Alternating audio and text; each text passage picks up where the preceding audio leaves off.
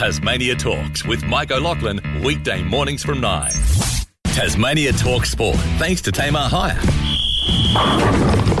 An awful lot of sport to talk about too with the host of the Waterboys and Win News, of course, Mr. Brent Costello. Brent, good morning to you.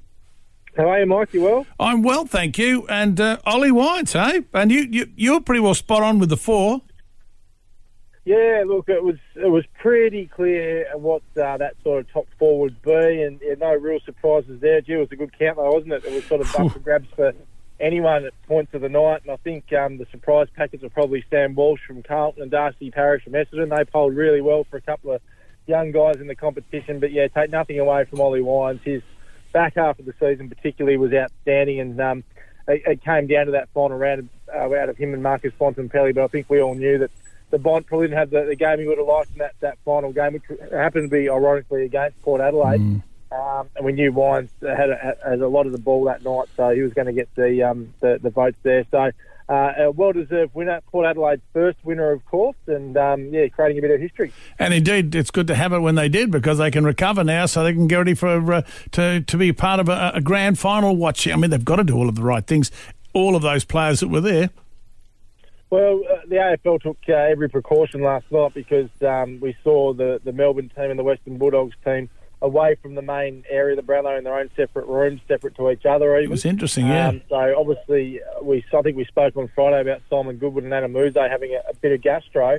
So they were just taking every little precaution to make sure gastro doesn't go through, or any COVID incidences happened in the last few days before the biggest game of the year. So. It's good, and talking about Marcus Bontempelli missing out, coming second, I mean, he's got bigger fish to fry this weekend. That's where his full focus will be on winning the grand final now. And speaking of AFL too, with the Tassie licence, I wasn't aware, but I was reading yesterday Alistair Clarkson could be a bit of a driving force for our push for the 19th licence. But the part that when I read about, I couldn't believe that, contrary to popular belief, that a 2/3 majority was required for a new licence to be approved. As few as 7 clubs would actually need to vote in favour of Tassie receiving the league's 19th licence for it to be approved under the AFL's rules. Yeah, look, that's right. It's been a bit more of a closer investigation around that. So only 7 would likely need to vote in favour, and that's a lot better than the 12 or what we needed to have before, I think it was. So, it's all pointing in the right direction, isn't it? It might take us a little while to get there, and it might be a bit of a wait for it to happen, but it's certainly heading the right way. The AFL Commission's meeting in Perth ahead of the grand final, and no doubt Tassie will be firmly square on the agenda over there. So fingers crossed we'll get some sort of news early next year, but until then we're just going to be patient. Absolutely. And, we've still got a couple of other teams we can watch and support. Let's talk about some of the other teams too, the local footy finals on the weekend. And what weather. Oh, heavens.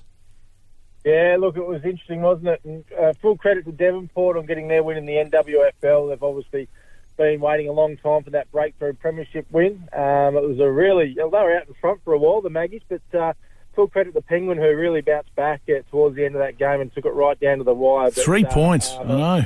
Yeah, they were good enough to hang on, Devonport, and you could see what it meant to them after the game. It was really cool to see.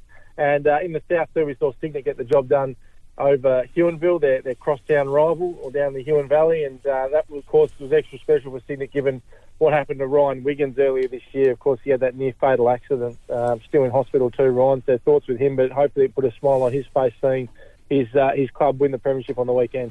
Yeah, good call. Tell us about the NRL. What's the update?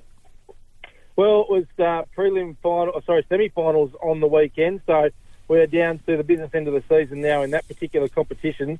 We saw Penrith defeat Parramatta 8-6 in a real low-scoring affair on the weekend to go through to a prelim. In the other one, Manly certainly made light work of the Sydney Roosters 42-6.